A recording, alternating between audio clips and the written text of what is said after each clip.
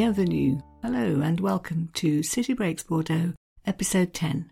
I'm Marion Jones and this is the last episode in the Bordeaux series, so slightly different from all the ones which came before, the Anthology episode, where I'm going to take some various readings from authors who lived in Bordeaux or wrote about Bordeaux and string them all together in an episode to just give you some sideways things to think about when you're contemplating Bordeaux. That's whether you've been, whether you're planning a visit, or whether you're just plain interested.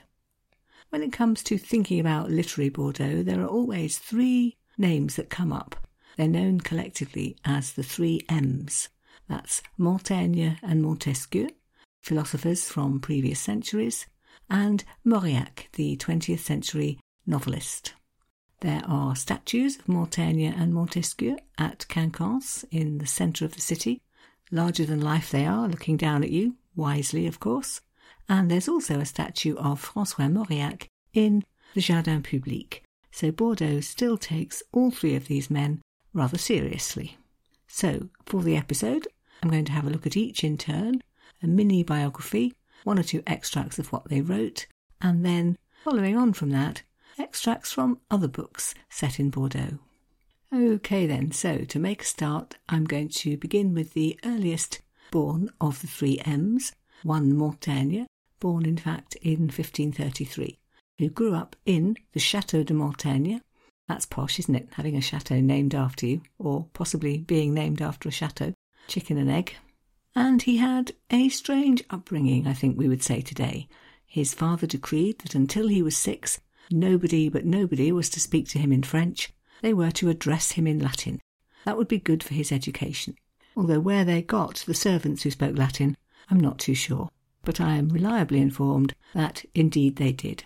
Anyway, this didn't do Montaigne too much harm, I don't think, because he went on to study law, went off to Toulouse to do that, but returned to Bordeaux and did various worthy jobs, such as working in the tax court and taking a seat at the Bordeaux Parliament. But, lucky man, not too long into his career, he was able to give it all up because he was well enough off to sit at home and do lots of reading and thinking and writing, and that's what he chose to do. He set up the most fantastic library in one of the towers of his castle, and that became his refuge, a room filled with 1,000 books or more, which for the 16th century was really quite a thing, decorated with Greek and Latin inscriptions, the place where he could sit and write his essays, the essays being his best-known works today, I think, and he published 2 books of them, the first of which came out in 1580. He emerged from his library occasionally to supervise the running of his estate or to go on travels. He went, for example, to Germany and Switzerland and Austria and wrote up a Journal de Voyage, a travel journal, rich, I read, in, quote, picturesque episodes, encounters, evocations and descriptions. But this idyllic life came to a bit of a halt in 1581 because, whether he liked it or not, the people of Bordeaux elected him as their mayor, and he felt obliged to accept. He ruled over quite a turbulent time, actually. There was a plague in which a third of the population of the city died. There were some of the endless religious conflicts that we're always reading about, and probably thankfully for him, eventually he was able to retire, go back to his chateau and his library, and do more reading, thinking and writing. As to what he wrote about, this is what he had to say. I am myself the matter of my book. So he wrote about his own experiences and thoughts and tried to relate them more widely to the state of man, the human condition, that sort of thing. He was quite unusual for his time because his take was that you should examine other people's ideas and if they were good, revise your own. And if you learnt things from reading, from travel, wherever, and perhaps that too should influence your thinking.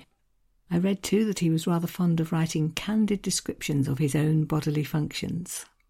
So then, let's have a look at one or two of the things which he penned, always remembering that this was 450 or so years ago. I think one of my favourites is his description of his library. He was very fond of his library and wrote of it, "It's on the 3rd story of a tower. The 1st story constitutes my chapel, the 2nd a bedchamber with a dressing room, where I often sleep when I want to be alone, and above that is a large drawing room. My library is round in shape, squared off only for the needs of my table and chair. As it curves round, it offers me a glance at every one of my books, ranged on 5 shelves all the way along. It has 3 splendid and unhampered views, and a circle of free space, 16 yards in diameter. Don't you just envy him that wonderful library? He goes on to explain that he really likes the idea of being able to shut himself away from other people. Or, as he put it, wretched the man who has nowhere in his house where he can be by himself, pay court to himself in private, and hide away. And more of the same a bit later in the same essay. I find that it is somewhat more tolerable to be always alone than never to be able to be so. He wrote another essay called On the Power of the Imagination, and it was full of anecdotes and little stories. Here's one which I enjoyed. There was a woman who believed she had swallowed a pin in her bread. She yelled and screamed as though she felt an insufferable pain in her throat where she thought she could feel it stuck.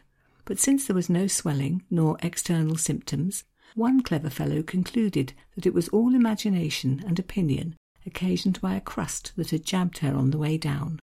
He made her vomit and secretly tossed the bent pin into what she'd brought up. That woman believed that she had vomited it out and immediately felt relieved of the pain. Another of his essays was entitled On Drunkenness, and in that, amongst the plethora of stories and tales that he tells, is one of a widow of chaste reputation, as he called her, who began to fear that she might be pregnant, and told her neighbours that if only she had a husband, everybody would think she was expecting. Surely you are intrigued to know what happened next. Quote, as the reason for her suspicions grew bigger every day and finally became evident, she was reduced to having a declaration made from the pulpit in her parish church, stating that if any man would admit what he had done, she promised to forgive him, and, if he so wished, to marry him. One of her young farm labourers took courage at this proclamation, and stated that he had found her one feast day by her fireside after she had drunk her wine freely. She was so deeply and provocatively asleep that he had been able to have her without waking her up. They married each other and are still alive. There's a book about Montaigne that I can also recommend, and it's called How to Live, A Life of Montaigne in 1 Question and 20 Attempts at an Answer by Sarah Bakewell. It interweaves a biography of Montaigne with lots of references to his writing, and it's all arranged according to 20 questions. So they're all really how to live, and the 20 attempts at an answer. So the chapter headings are things like how to live, don't worry about death. How to live, question everything.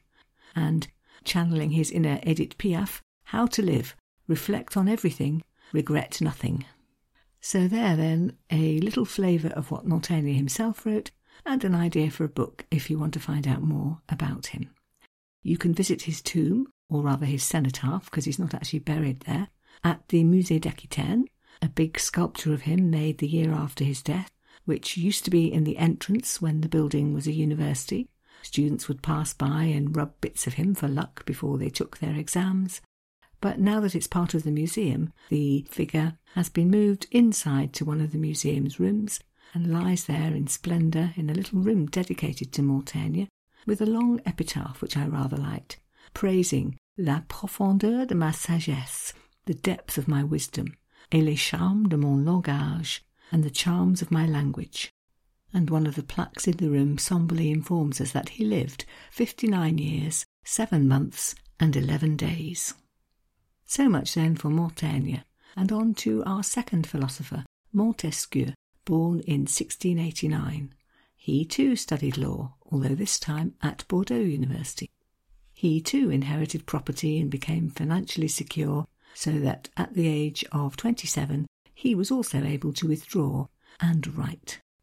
Round about the age of 30, out came his book Persian Letters, which he actually wrote anonymously because it was a satirical portrait of France, mocking Louis XIV, that was quite dangerous, mocking Catholicism, also not a great idea.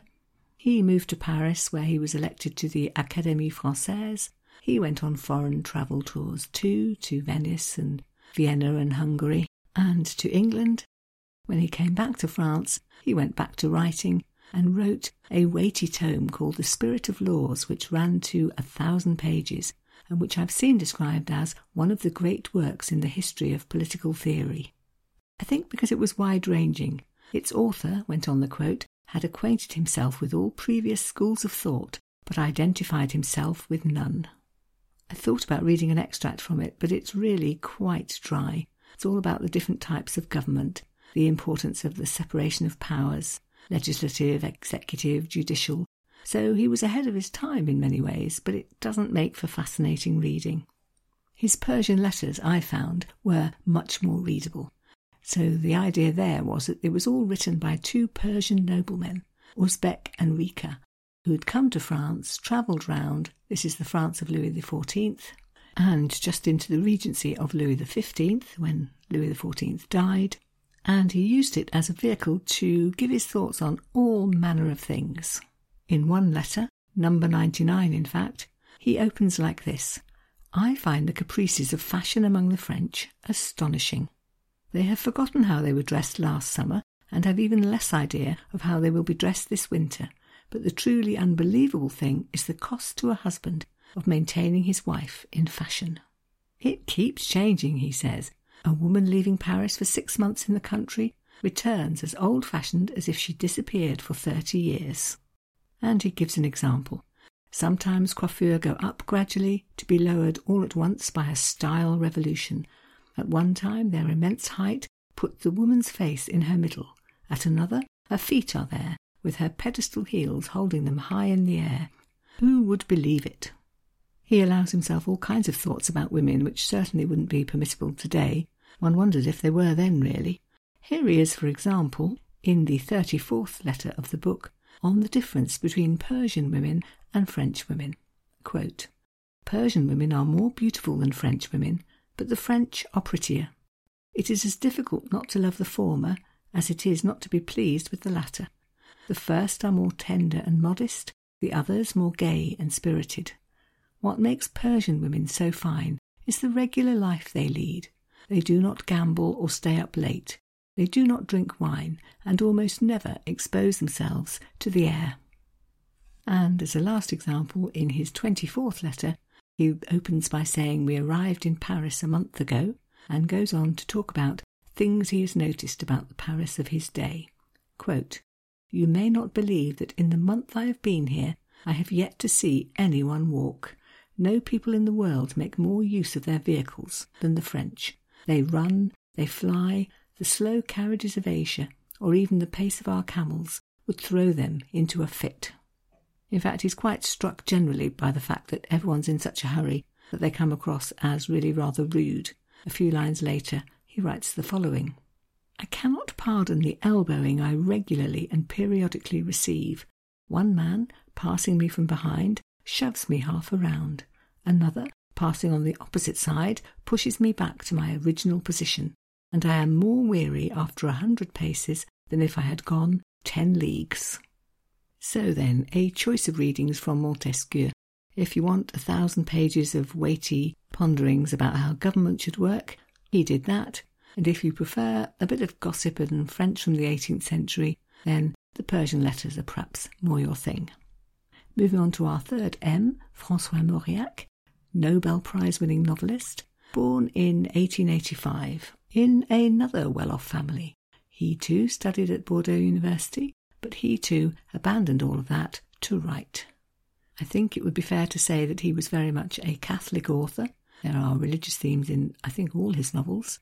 And he writes too about the strictures of bourgeois life in Bordeaux, very much centred on the town. He himself said, "My books bear witness that, although I live in Paris, I have never left Bordeaux. It would be truer to say that Bordeaux has never left me." I noticed in the Encyclopaedia Britannica a description which was, shall we say, perhaps less than 100% enthusiastic about his work. Quote, "His major novels are sombre, austere psychological dramas set in an atmosphere of unrelieved tension." And actually, if you listen to the titles of some of his best-known works, you might see what that means. One from 1922 was called Kissing a Leper. In 1925 came The Desert of Love. and a family novel written in 1932 was called The Nest of Vipers. Perhaps his best-known novel today had the heroine's name as a title, Thérèse d'Esquerroux, all about a young wife from a Bordeaux family who lives such a suffocating life that she's driven to attempt the murder of her husband. Comedies, I think it's fair to say, they are not. But in 1933 he was elected to the Académie Française, and a good clutch of his novels are still read today. So, some ideas. The Knot of Vipers. So the plot summary would go something like, it's a letter from the main character, Louis, who's on his deathbed, and he's writing to his wife a letter which he wants her to find after he's died, in which he disinherits her and their children. That's the opening chapter, and then the rest of the novel is really an explanation of how it is he's come to feel so bitter towards his own family. In a nutshell, he married Isabelle, even though his mother told her not to. She's after your money, said the mother. And then he discovers that she'd already been engaged to somebody else, and he's so bitter about that he really can't get over it. And although they live together and have 3 children, and he allows himself plenty of affairs, he just never gets over it. And now that he's dying of a heart condition, is lying in an upstairs bedroom, listening to the family below speculating about the wealth that he might leave them, he decides he's going to find other heirs. The plot of Thérèse d'Esquerroux is hardly more cheerful. Opens with Thérèse walking free from court, where she's been acquitted of trying to poison her husband. She'd given him an overdose of his own medicine. It becomes clear that she had tried to do this, that everyone knew that, but the family wanted their honour maintained, and they felt that having a daughter-in-law found guilty of such a heinous crime would ruin them, so more important than having the truth out was keeping it quiet. Result, they put her into house arrest, and she spends a long, solitary confinement in her room. She's not allowed to see their daughter, she's not allowed to socialise with anybody else. It's all really very suffocating. There are lots of descriptions very much rooted in the area. For example, this one about the very endless heat of a summer's day. The plain beneath gave itself to the sun in a silence as deep as when it sleeps under the moon. The land ringed the horizon in an immense black semicircle on which the metallic sky pressed like a weight. Not a man, not an animal would stir out of doors till 4 o'clock. The flies buzzed but made no effort to move away. They were no less motionless than the pillar of smoke rising from the plain, straight and still in the airless heat. And here, from a different chapter, another reference to the sultry heat and the dangers that this very hot weather can cause. Week followed week without so much as a drop of rain. Bernard lived in constant terror of fire. He was suffering from his heart again. More than 1,000 acres had been burned over at Luchat. If the wind had been from the north, I should have lost my Balzac pines. Meanwhile, Thérèse is upstairs listening to all of this, and here, a few lines later, is an indication of what she's thinking. In the family circle, there was a never-ending discussion about what caused these disasters. Was it a discarded cigarette, or was it deliberate mischief? Thérèse liked to imagine that one of these nights she would get up, leave the house, reach the most inflammable part of the forest, throw away her cigarette, and watch the great column of smoke stain the dawn sky. But she drove the thought from her, for the love of pine trees was in her blood. It was not them that she hated. So, François Mauriac, the last of our 3 great M's from Bordeaux, and to follow then a few extracts from other works connected to the city. Bordeaux's long been an intellectual centre. Its ancient university has a long-standing reputation. It became a centre of printing too in the 16th century. Somebody from there, Simon Milange, set up a printing works and soon became the King's Printer, which meant that lots of books were published in the area. On religion, on science, on literature. He it was, in fact, who published the first edition of Montaigne's essays. And yes, of course there was Montaigne, but there was also his friend Pierre de Brach, another 16th century Bordeaux lawyer, friend of Montaigne, and poet. He wrote a lovely poem called Hymn to Bordeaux, a description of the harbour, its colourful flags on masts waving in the breeze. His musings about how so many foreigners from so many different places came to Bordeaux, and all had different names for it, the moon port, the Gascony port, the wine port, the good, the strong, the tranquil, the happy, and, quote, 1,000 other names. So a poem from the 16th century reminding us that this idea of Bordeaux as a harbour and a centre of trade and a haven for boats and people from all over the world goes back a long, long way. Another book which I could definitely recommend is The Summer Queen by Elizabeth Chadwick. It's actually the first of a trilogy. It's fiction, but historically accurate, and it's the story of Eleanor of Aquitaine. So the first volume, The Summer Queen, covers her marriage to King Louis and the affair that she then went on to have with the man who became Henry II of England. And the next two books, The Winter Crown and The Autumn Throne, tell the rest of Eleanor's story. Extracts from The Summer Queen can tell you lots about her early life.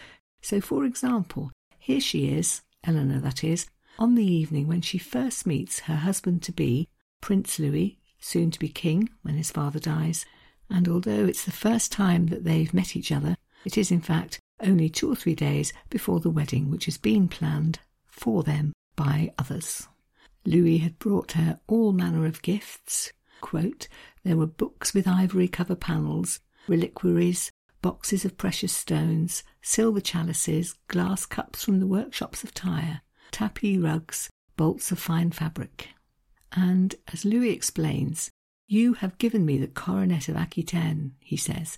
It would be a poor thing indeed if I could not gift my bride with the wealth of France in return. And at that moment, Elizabeth Chadwick writes, Aliénor, as she's called in the book, felt a frisson of resentment. Quote, although she owed him homage as a vassal of France, Aquitaine belonged to her, and always would, no matter that he was to be invested with the ducal coronet after their wedding. At least the marriage contract stipulated that her lands were not to be absorbed into France, but were to remain a separate duchy. So you're left very much wondering how this is all going to play out. And a few pages later, the description of the wedding is very readable.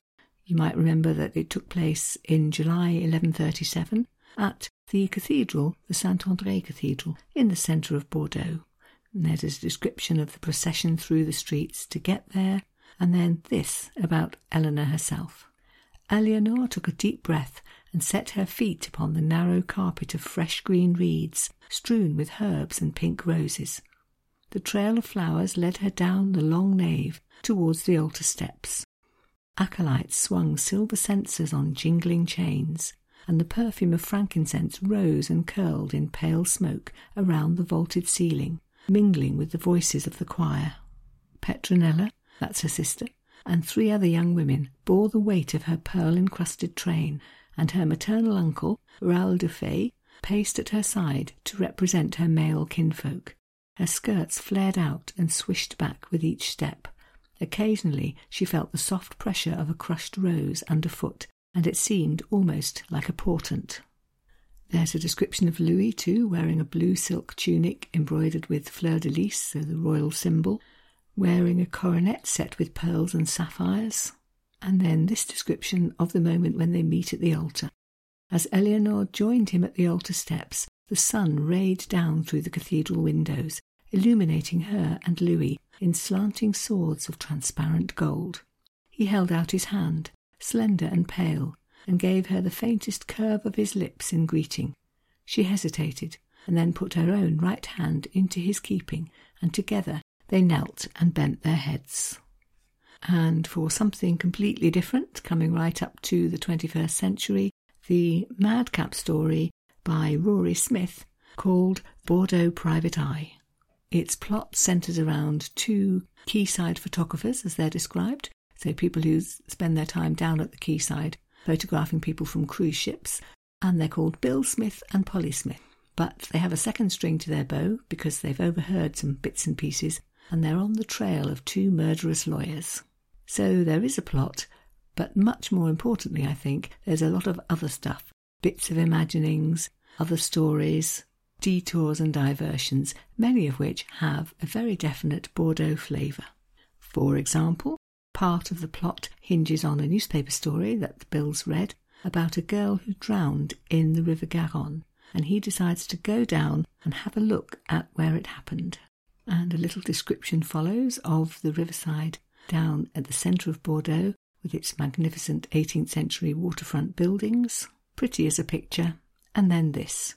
But it's the river we need to focus on here. A first impression is that it is wide and brown, a slow-moving, lazy old river. This is deceptive. Even though Bordeaux is 80 miles from the sea, the river is still fiercely tidal as it passes through the city. There's also the flow of water coming down from headwaters up country. So, if you were to stand on the Pont de Pierre and look over the parapet, you would be surprised at the swirling current and the speed of the river. Certainly, if you tumbled into the Garonne from any of the bridges that span it, you'd have to be a strong swimmer to reach the bank. So, lots of mentions of Bordeaux and places that you will recognise if you've been, but also lots of really rather crazy little asides. Here, for example, is one on Michel de Montaigne, no less, because the mystery of his burial and reburial gets worked into the plot. Quote, Michel de Montaigne, Bordeaux's own homegrown philosopher, died in 1592, leaving behind a collection of essays which, in today's edition, comes in at over 1,000 pages, which is obviously too much for any normal person to read. It's like being faced with one of those enormous burgers that you can't get into your mouth, so you are forced to attack it with knife and fork. In fact, if you were to drop a modern edition of the Essays of Michel de Montaigne on your foot, you would certainly need a trip to the hospital. It is that sort of book. But if you're interested, you can buy edited versions which contain the best bits. He is folksy and full of good homespun common sense. For instance, after a brush with death, when he fell from his horse, he wrote, If you don't know how to die, don't worry. Nature will tell you what to do on the spot, fully and adequately. She will do this job perfectly for you. Don't bother your head about it. And to finish then, 2 books about the World War II era in Bordeaux, one of which I've already mentioned in episode 5, which was all about wartime in Bordeaux, and that's A Game of Spies by Paddy Ashdown. Actually not fiction, a true story about all the shenanigans in Bordeaux during the war. So, with German characters from the occupying forces and British special operations people sent over from London to try and thwart the Germans, and at least 2 contingencies of the French, some working for the resistance, others collaborating with the Germans. And again, lots and lots of little asides about the city. Here, for example, one of the English special operations men has just arrived in Bordeaux, and he's strolling through looking for a place where he's been told he may be able to make contact with some of the people he needs to work with. So he strolls through the Place des Quinconces, down to the riverside, and then, quote, he walked north up the Quai des Chartrons, crowded with small merchant vessels and German warships, busy with the clatter of cranes, small goods trains and lorries. Here were quayside bars and chandleries and the opposing shop windows of the great wine merchants. On the opposite side of the road, a line of new warehouses marched along the quay, stretching north into the haze.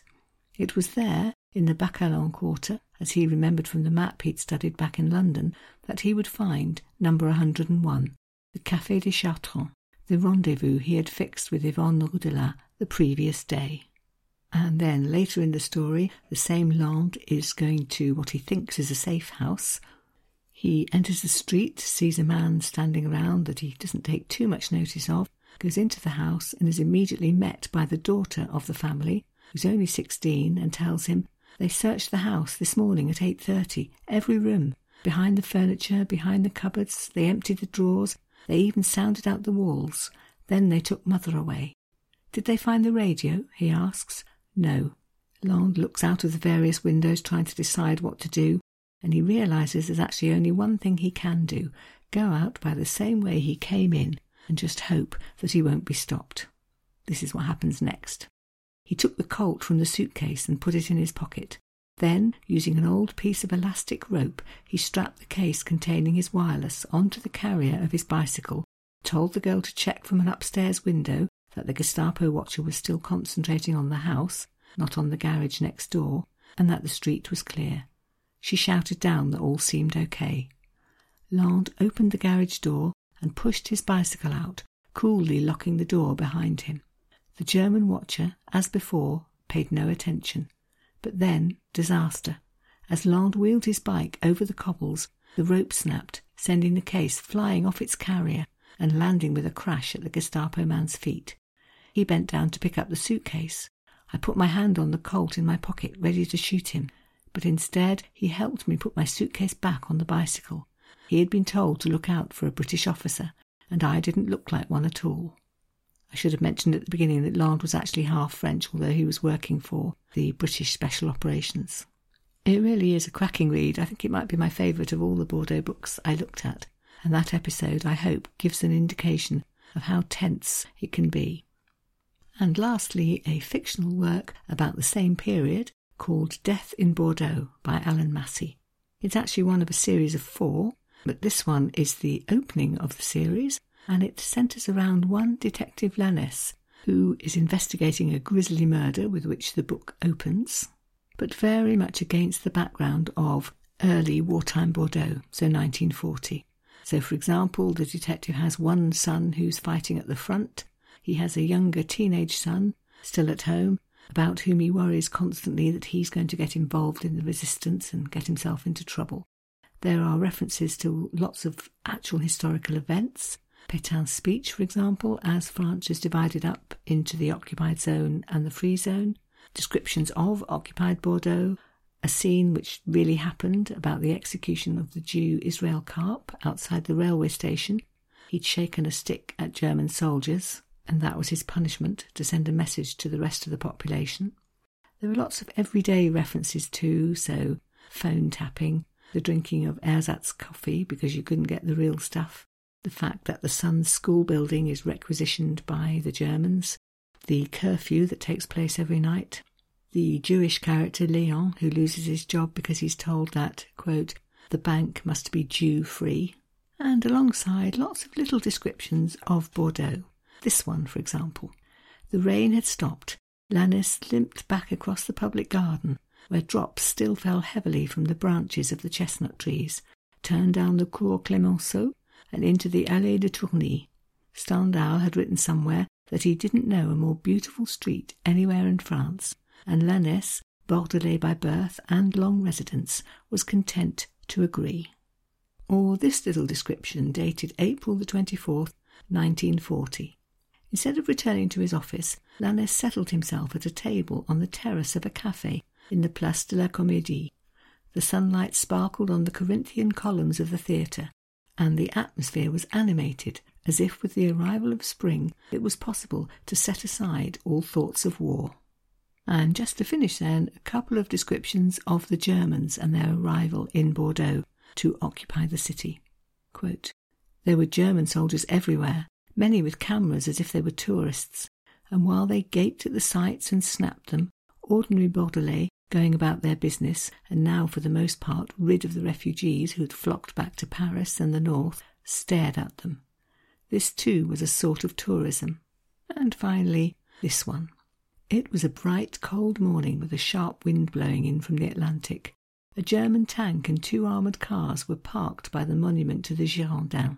Their crews stood by the vehicles, chatting and smoking. They looked to have not a care in the world. One of them laughed. It's as if they owned the place, he thought, as if they owned us. And then, for the moment, they do. But it will change. Some day it must. We'll chase them out, back over the Rhine. Meanwhile, we have to endure it, and them filthy Boche. If you get into the story, you may well want to read the 3 next books in the series, which are entitled Dark Summer in Bordeaux, Cold Winter in Bordeaux, and Endgames in Bordeaux. Fitting then that we should end the episode with a reference to Endgames. Indeed, end the series. This is the last episode that I have planned on Bordeaux. So if you've been with us since the beginning, thank you very much for listening. I hope you've enjoyed what you've heard, perhaps felt motivated to go and visit Bordeaux, or maybe had a nice time reminiscing if you've already been. Maybe you've just been intrigued and learnt a few things you didn't know about that southern French city, its history and what there is to see there, should you ever visit. Just a quick reminder that there's a blog post to go with every episode, and if you check that out, you'll find a summary of the contents of the episode, some pictures, and all the links that you need to find the places that we've talked about visiting, or indeed to find the books that we've talked about reading. The Bordeaux blog posts are being written as the episodes go out, so they're always up to date. Other cities, we're on catch-up. About halfway there, I think, at the moment, so shouldn't be too many months until there really is a blog post on every episode that I've produced. Anyway, it just remains to say thank you very much from Bordeaux, and that we will perhaps meet again before too long, either because you decide to have a look at one of the other series which is already up on the website, or because maybe you'll be joining me for my brand new series which will start, I hope, in just a few weeks' time. Thank you then, and goodbye. Merci et au revoir.